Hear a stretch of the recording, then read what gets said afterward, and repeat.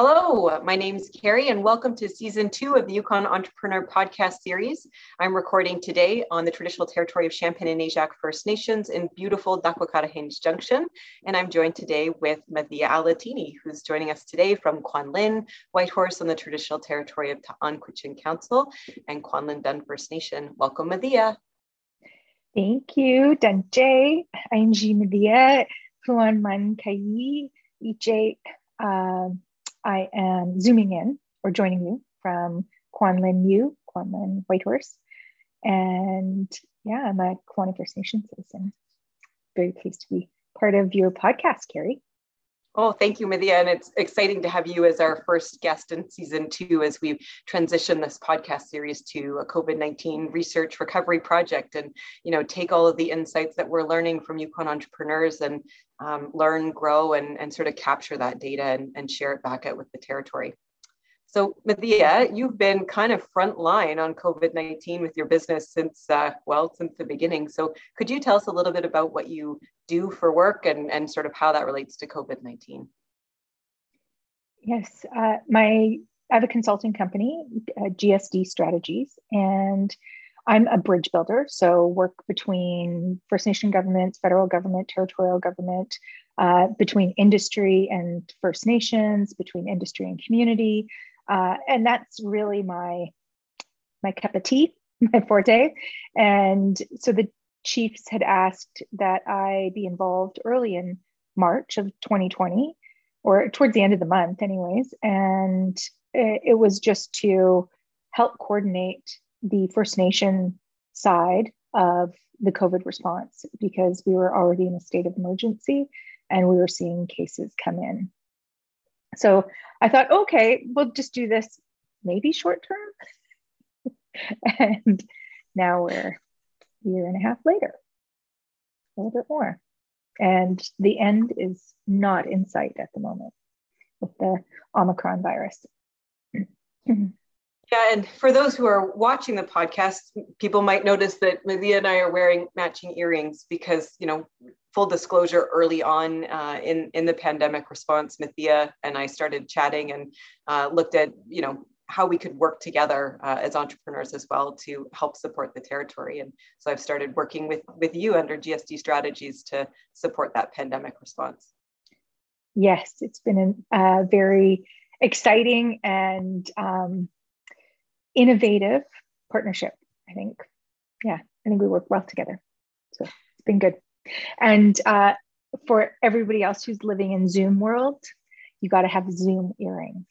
So thanks to Trina and to Chilla for creating these beautiful COVID earrings for us. Yep, it's our bling for all of these Zoom meetings that we go into. Ieya, I'm just wondering, what was your first sort of memory of the pandemic? What was your we think about that with where were you the day JFK got shot or the day the towers fell? So where were you when you kind of realized, oh, we're in a pandemic? Yeah, I was working with Yukon government as an independent panel with Doug Eaton and better clip that because I can't remember my other partner's name. Angus Robertson. And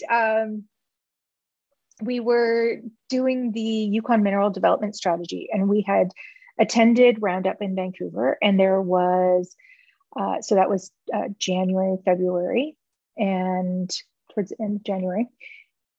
And there was awareness that this virus was going around internationally, globally, and it hadn't yet really hit Canada. And then we went to PDAC, so Prospector Developers Association of Canada's conference in March in Toronto. And normally it's a really well attended, normally about 40 to 48,000 people attend that conference. And I think it was something like 27,000 went that year. And so the attendance was really down. When we were coming down the escalators, all you could smell was hand sanitizer. There was hand sanitizer at every single desk, table. There was somebody wiping the railings of the escalators because you go down quite a few escalators to get into the conference. and there was someone wiping down the elevators at every single point. And as we left PDAC, there was, because it's a week long or 4 or 5 day event, there was a couple of cases at PDAC. So we came back, and they had given the exposure notices of where that was going to be, or where the cases had been, what events the person had been at, and Ranch had to go get tested.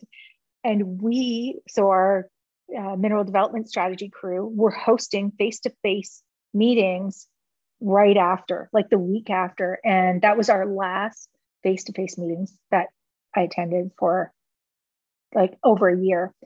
So that was March 15th, that following week. And it was,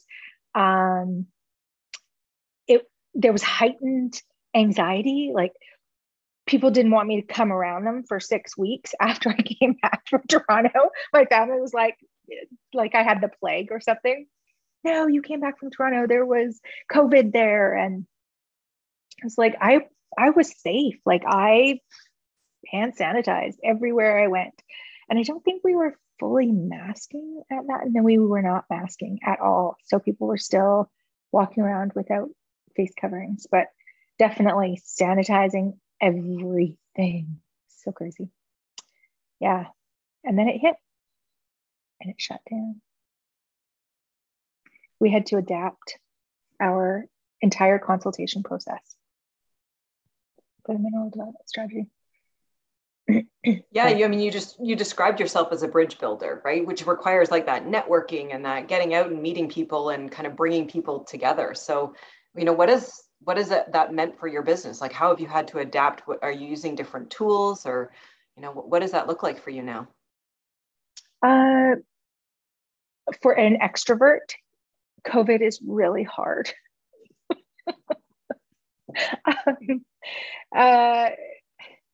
That has been a tough adaptation, I must say. Zoom, I'd already been teaching on Zoom through Yukon University. So shifting quickly to Zoom was not an issue. And because we were doing the mineral development strategy at the same time as I was ramping up the COVID response, or trying to bring First Nation governments together on that, it was a kind of a seamless integration just to move all meetings, consultations, group discussions to an electronic platform. So for me, it wasn't such a radical shift. It does make like that consultation piece with communities around the complex issues of mineral development in your backyard. Just having a Zoom conversation, if people aren't technically savvy, like there was a lot of initial meetings where the camera was up people's noses, or you just saw their chin, or they'd forget to unmute and then they get upset. But that initial learning period, once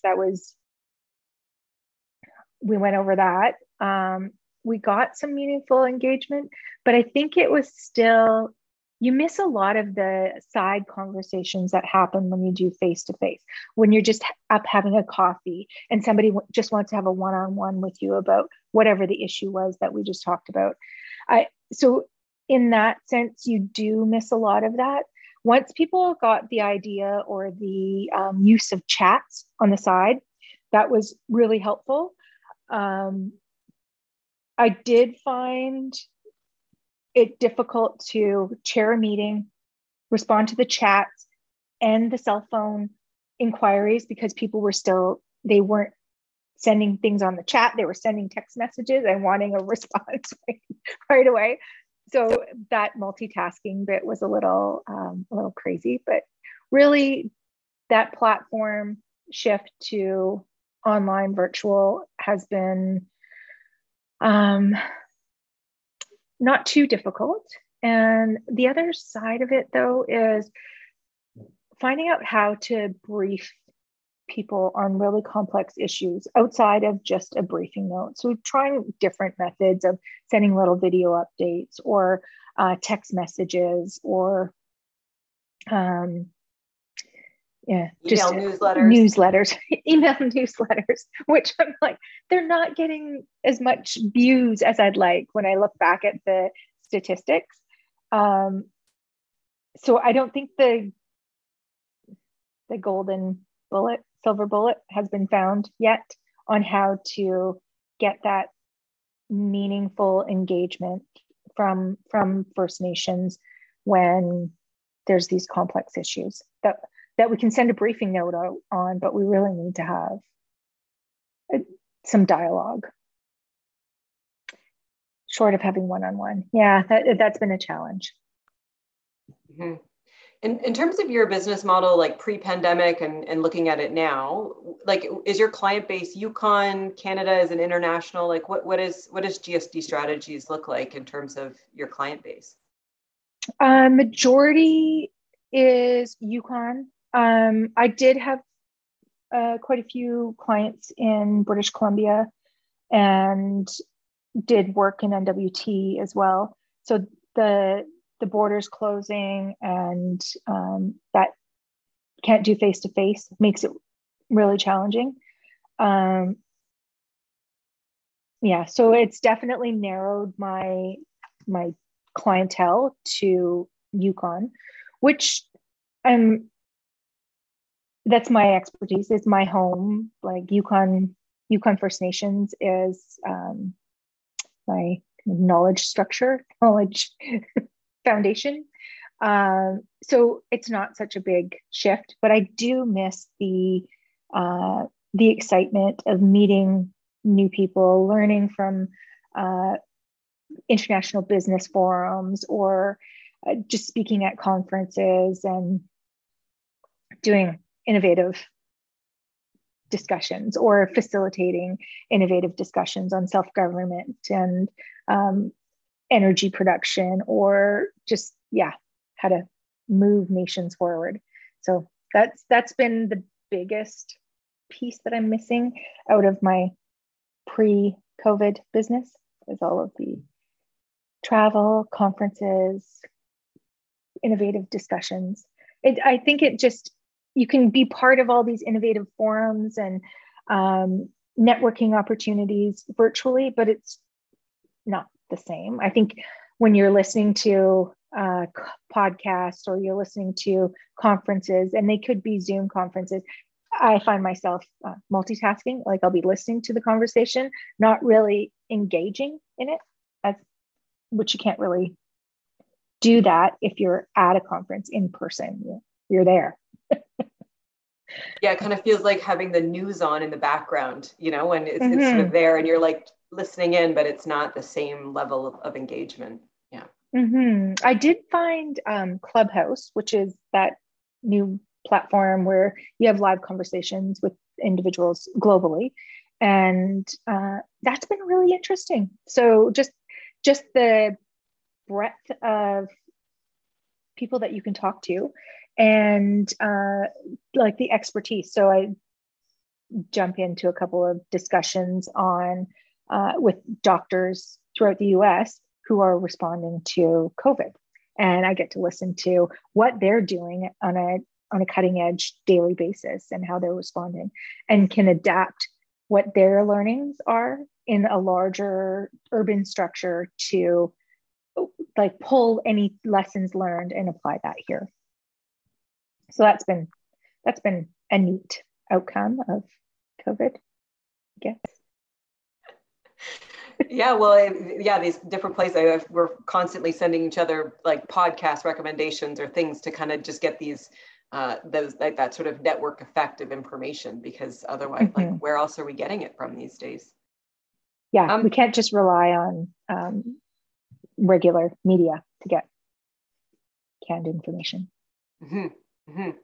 Yeah, it's like those sidebar conversations that we're kind of missing, of like, this new idea. What are you learning about your customer over the last couple of years, like in terms of delivering the product for them, what they're asking for? What, like, are there any observations about, how to meet client expectations now? So my main customer is obviously Yukon First Nation governments and Yukon First Nation citizens. So,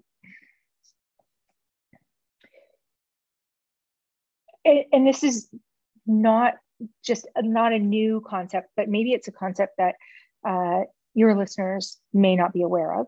The level of service that First Nations provide across the Yukon is unprecedented in First Nations throughout Canada.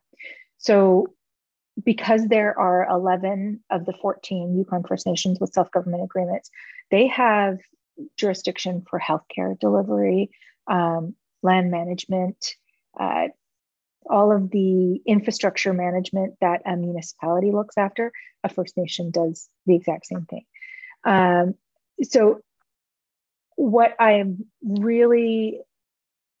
become very apparent is the need to continuously teach and inform new territorial or federal government employees that are coming to work here about the jurisdiction of First Nations, the responsibility of First Nations, and the expectation to work in a collaborative framework.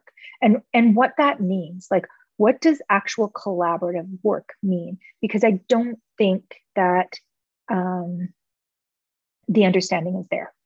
We have all these innovative Yukon First Nation 101 that senior level bureaucrats from Yukon government or federal government are required to go through. But that's just the starting point. That's just to give the initial understanding of what working here in the Yukon entails. And I think the next level is really about how do we build the understanding or build the expectation for bureaucrats or government leaders to be respectfully approaching First Nations and really looking at how do we build up Yukon together. So for me, that has really bubbled up as the biggest gap. And then the resistance, everybody holding on to their own silos or their own kingdoms versus how do we do this better together? So always pushing that agenda, like from a First Nation perspective, Yukon's very small. And how do we work together for the benefit of all? And that's really what the 1972 Together Today for Our Children Tomorrow manifesto was all about. Like, how do we bring Yukon First Nations to an equity position and fully participate in what it means to manage this jurisdiction? Yeah. You know, I just had a memory come back to me just listening to you say that, because I think it was like in May when Yukon was sort of first reopening. And I remember feeling like a little bit lost in some of our, like not lost, but just like, oh, okay, like where are we? Like this is so destabilizing.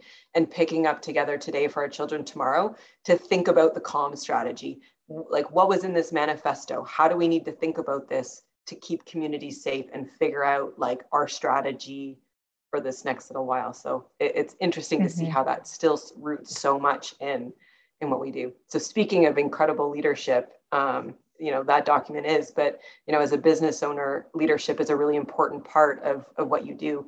What are your observations about your own leadership or leadership in the territory that has really shone through in good ways and bad ways because of the pandemic?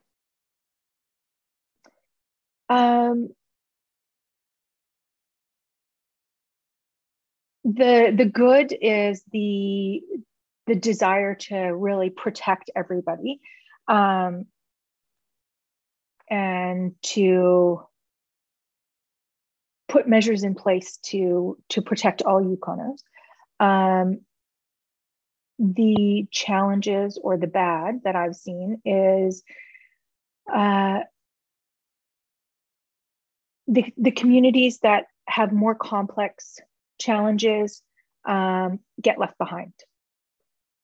And that's not good for our community of Yukon.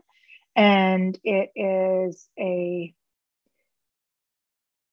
an absolute challenge in terms of program and service delivery. So pushing people to leadership, I find that I did Gretchen Rubin's 4 Tendencies, and I thought I was an obliger, but it turns out I'm a rebel. So I find that I'm pushing or instigating a lot of discussions around how to do things better. How do we, hey, these guys over here need a little bit more help. Your programs, the way they're designed, are not delivering what is needed. Here's what's needed. How do we get there? So, just pushing the boundaries a little bit more and instigating a lot of other discussions to fill those gaps. I think the other piece about leadership during this pandemic has been if we don't have an opportunity to gather safely and really have meaningful discussions, we have this tendency to go back into our own silos, our own communities. And it's just, these are the issues that we're dealing with in our own community, and over here in this community, these are our own issues, instead of bringing that kind of leadership together to really look at how do we solve these problems together, because the underlying root causes are very similar. So this piece about how do we gather safely and really create a forum for leaders to support each other and to creatively come up with solutions together.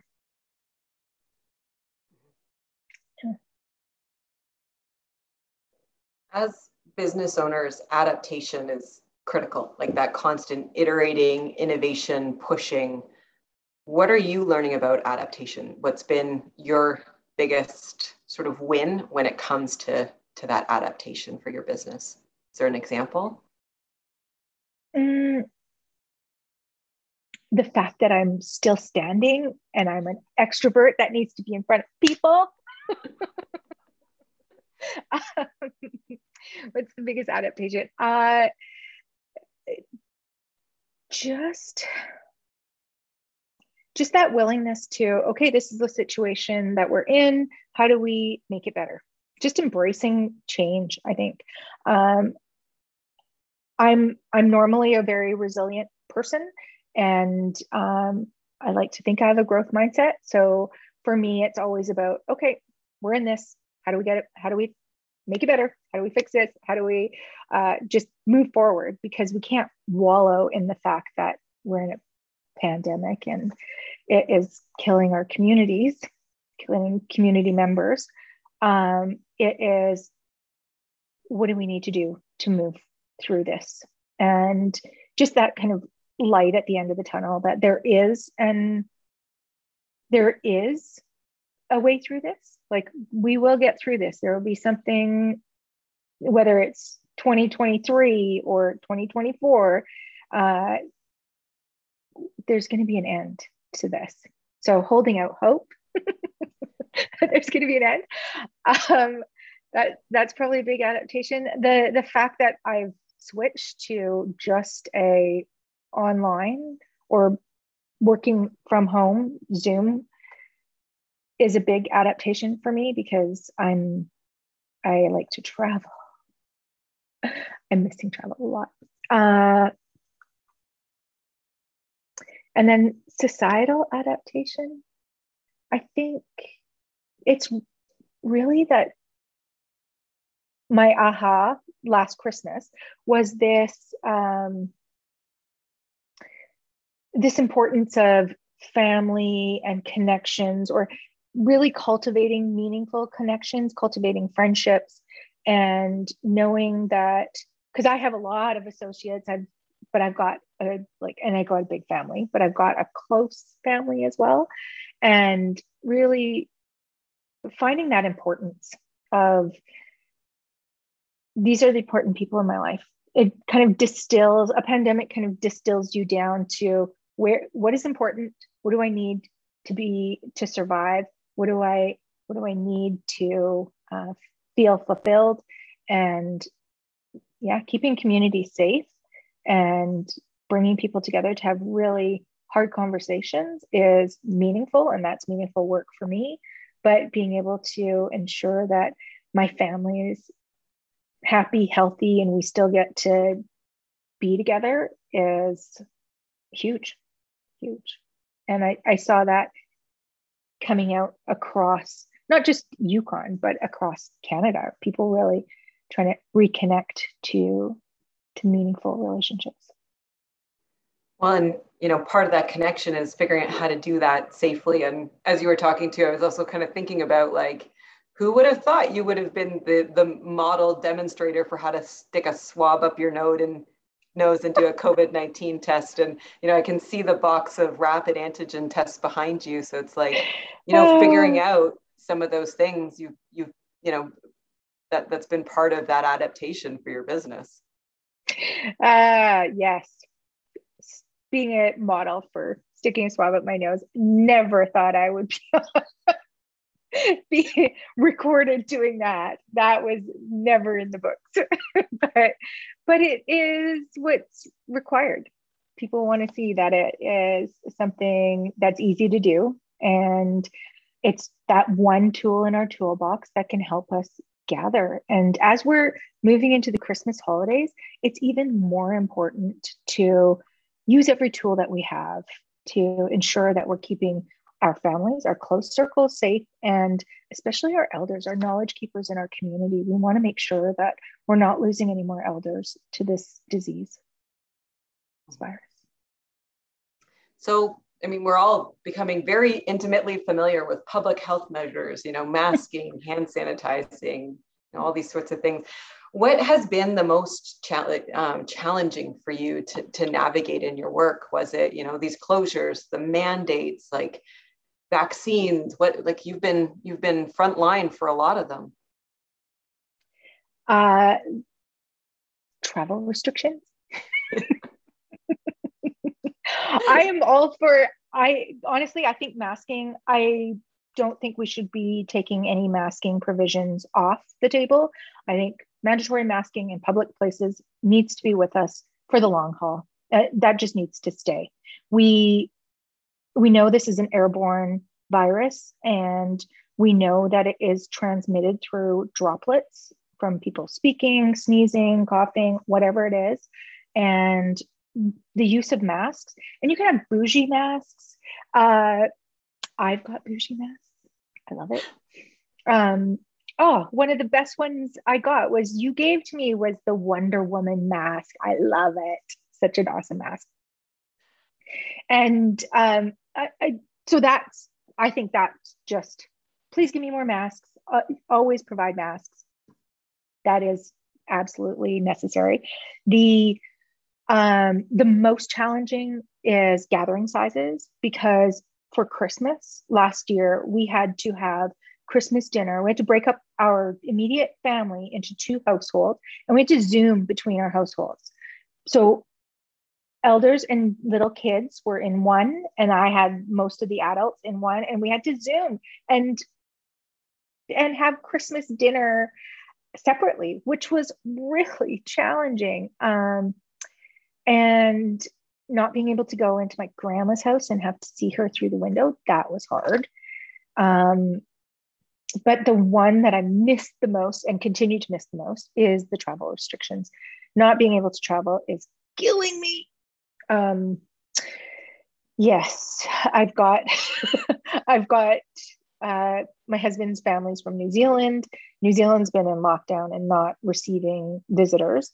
So my husband and daughter got to go to New Zealand, Australia, and Tonga in December of 2019. I was working and did not go. So I have not been on a big OE trip for a while and I'm missing it. But I think that one's the biggest challenge that's the hardest for me personally. Mm-hmm. Mm-hmm. Have you, as a business owner, accessed any of the pandemic-related supports? Like, have you found any of those to be of benefit for your company? I didn't access any of the supports because I honestly did not have. We haven't stopped working. It's been, and I'm appreciative of that, like grateful for it. It's been a lot, like a lot of stress and intense work, and you're a testament to it as well. It does put a strain physically. I'm a stress eater, so you can see my COVID gins. But I did not feel the need to, and did not require any of the supports. Did push a lot of individuals who had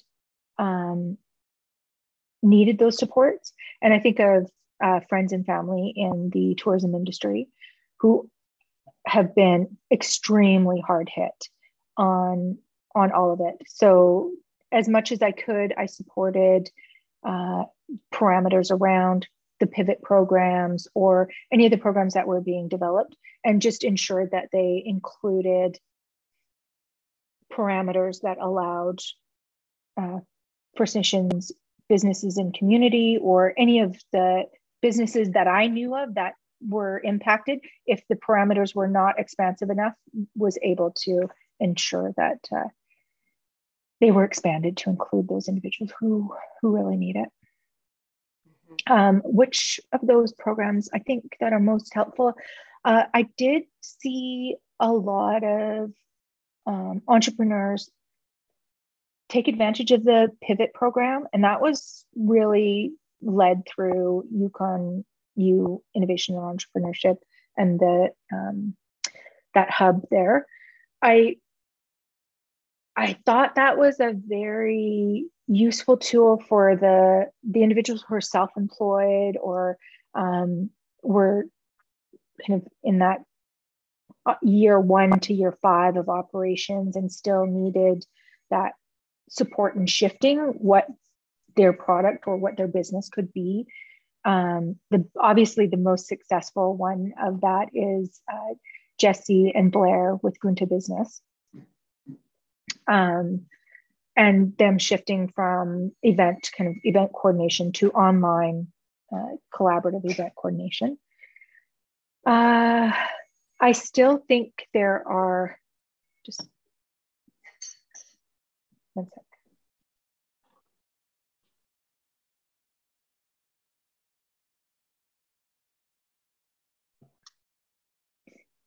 Food's being cooked.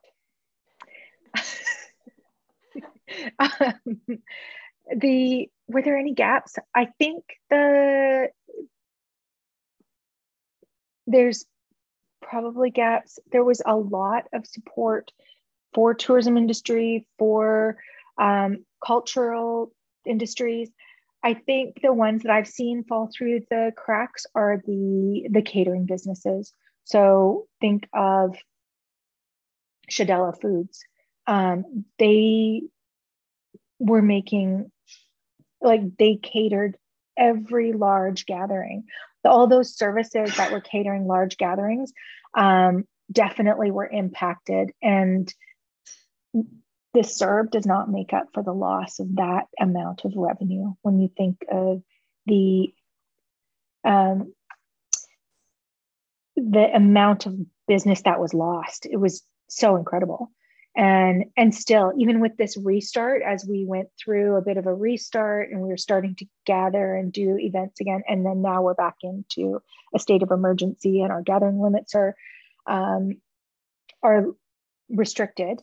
The businesses that are supporting those peripheral businesses, the food services, the AV services, the like Marsh Lake tents and events, all of those things they're so hard hit. I don't think there's any kind of supports that could really close the gap between the revenue lost and just keeping your doors open. Like that's a huge gap to maintain. So, yeah, I know that there's all these supports for keeping your lights on and keeping your facilities going, but Marsh Lake Tents and Events has tents that are not getting rented, right? Yeah, there's always going to be individuals falling through the cracks. And I heard recently that there's some medium-sized businesses. So think of 1 or 2 employees and still service, and they're getting, the programs don't yet meet their needs, or they get excluded from the programs because they're still able to operate and just at the threshold. So anecdotally, there are definitely businesses that are falling through the cracks. Yeah, this constant changing of gathering sizes, I just think leading into this last state of emergency and how excited we were to safely gather and, move important initiatives forward, right? And just to see all of like the bead, hide and fur symposium, and just the excitement for people to come together and to do that and have safe models for it, and just to see it all, really feel like it's getting taken away again. And it's tough. Yeah. We gather. That's what we do here in the Yukon. Oh yes, we're good at it. Yeah. So looking forward, how are you thinking about your business differently? Knowing we're in this for a while, but how are you thinking about your business differently? What are your opportunities?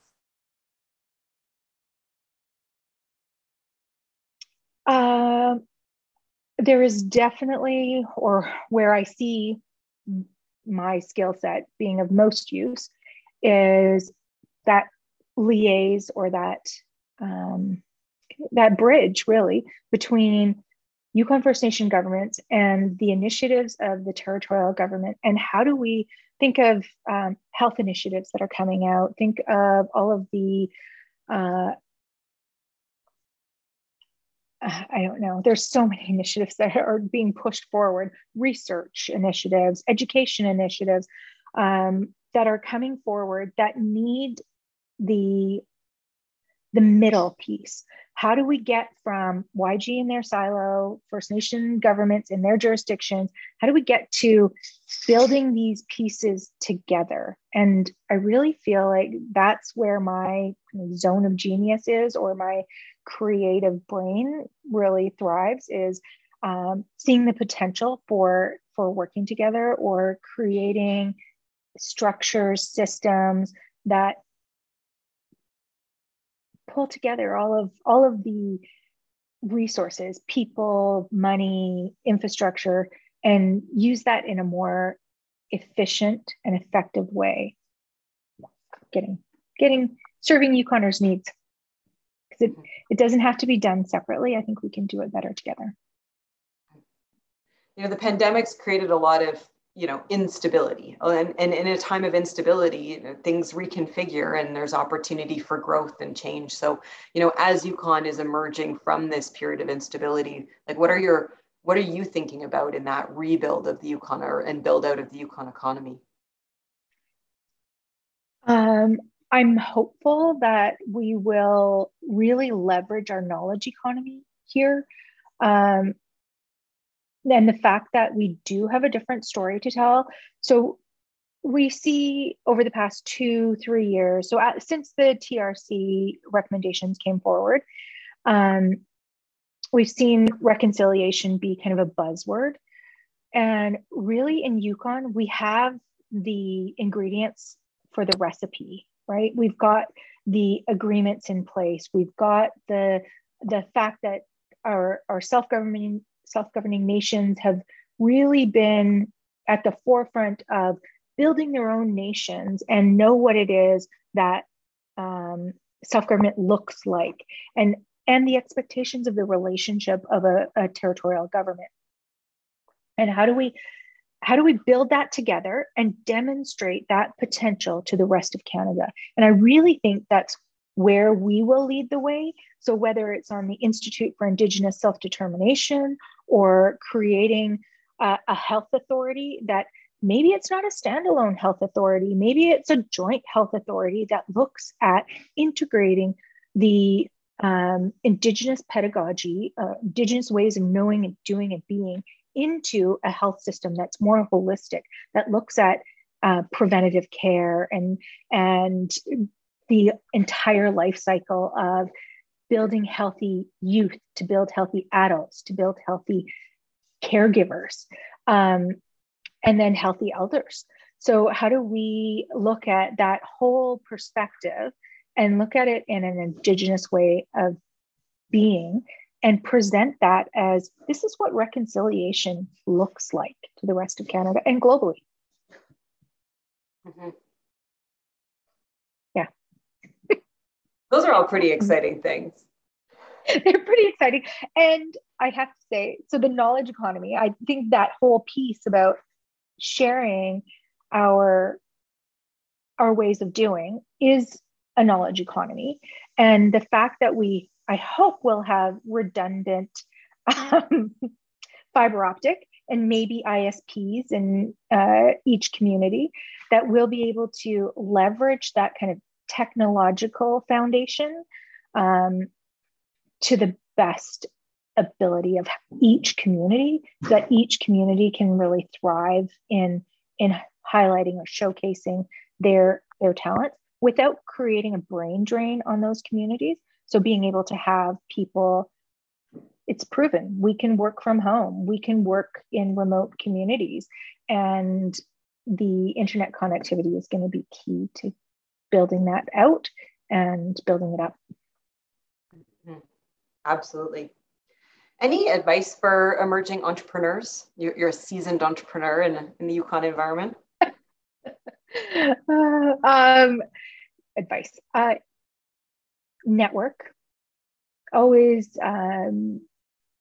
look to building relationships. I think that is absolutely key in the Yukon.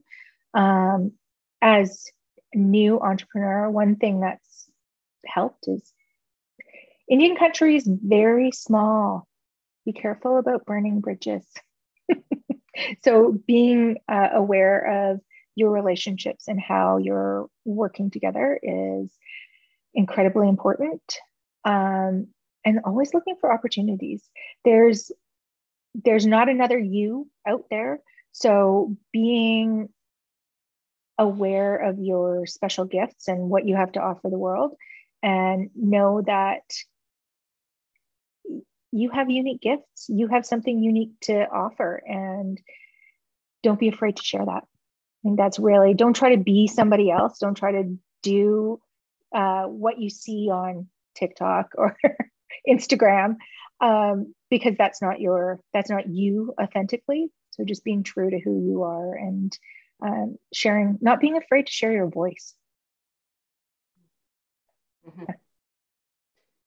Any aha moments for you, shifts in your worldview that have, become apparent over this last little while?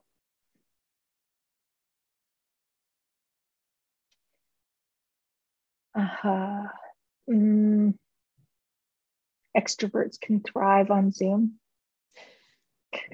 With the right earrings? With the right earrings. What, any aha? I think, I don't think I had too many aha moments. It's probably just I'm like, oh, that happened, accept it, move on. So, I don't know if it's been aha moments. Shifts in worldview.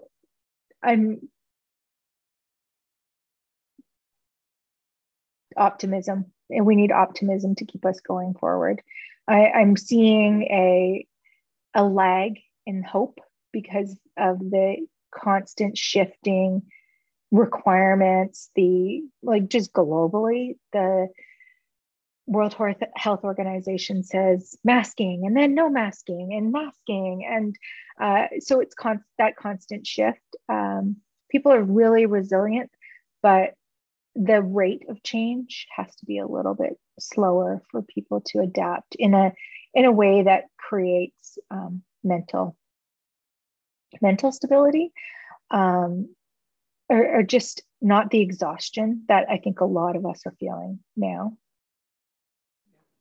Well, speaking of exhaustion, how are you staying grounded? Like, what's keeping you well? What are, like, do you have some anchors or things that have been keeping you sane?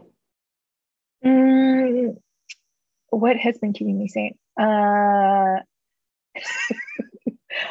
I've been trying uh, to just meditate, to calm my mind, because I find like my work is really head focused. Very cognizant of the lack of activity, I think, like physical activity, and trying to integrate a little bit more of that, whether it's just walking the dogs, or I bought a pair of skis last spring. Have I used them this winter yet? No, but they're there and I can go out.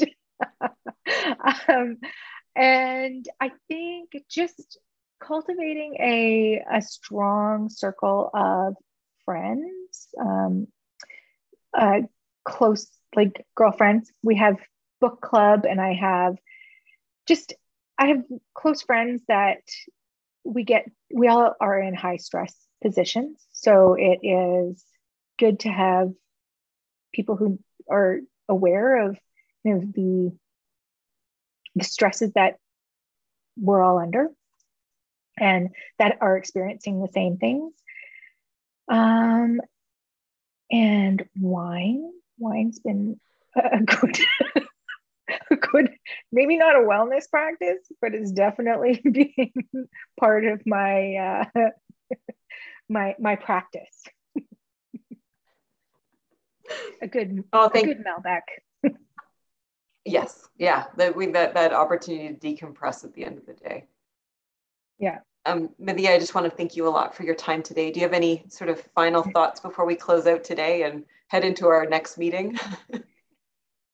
I just really appreciate you and your innovative thinking, and you definitely set an example for other entrepreneurs about the various activities that entrepreneurs can take on. You don't have to just do one thing. You can be good at a lot of things. And when you show up as your whole self, it just makes your light shine.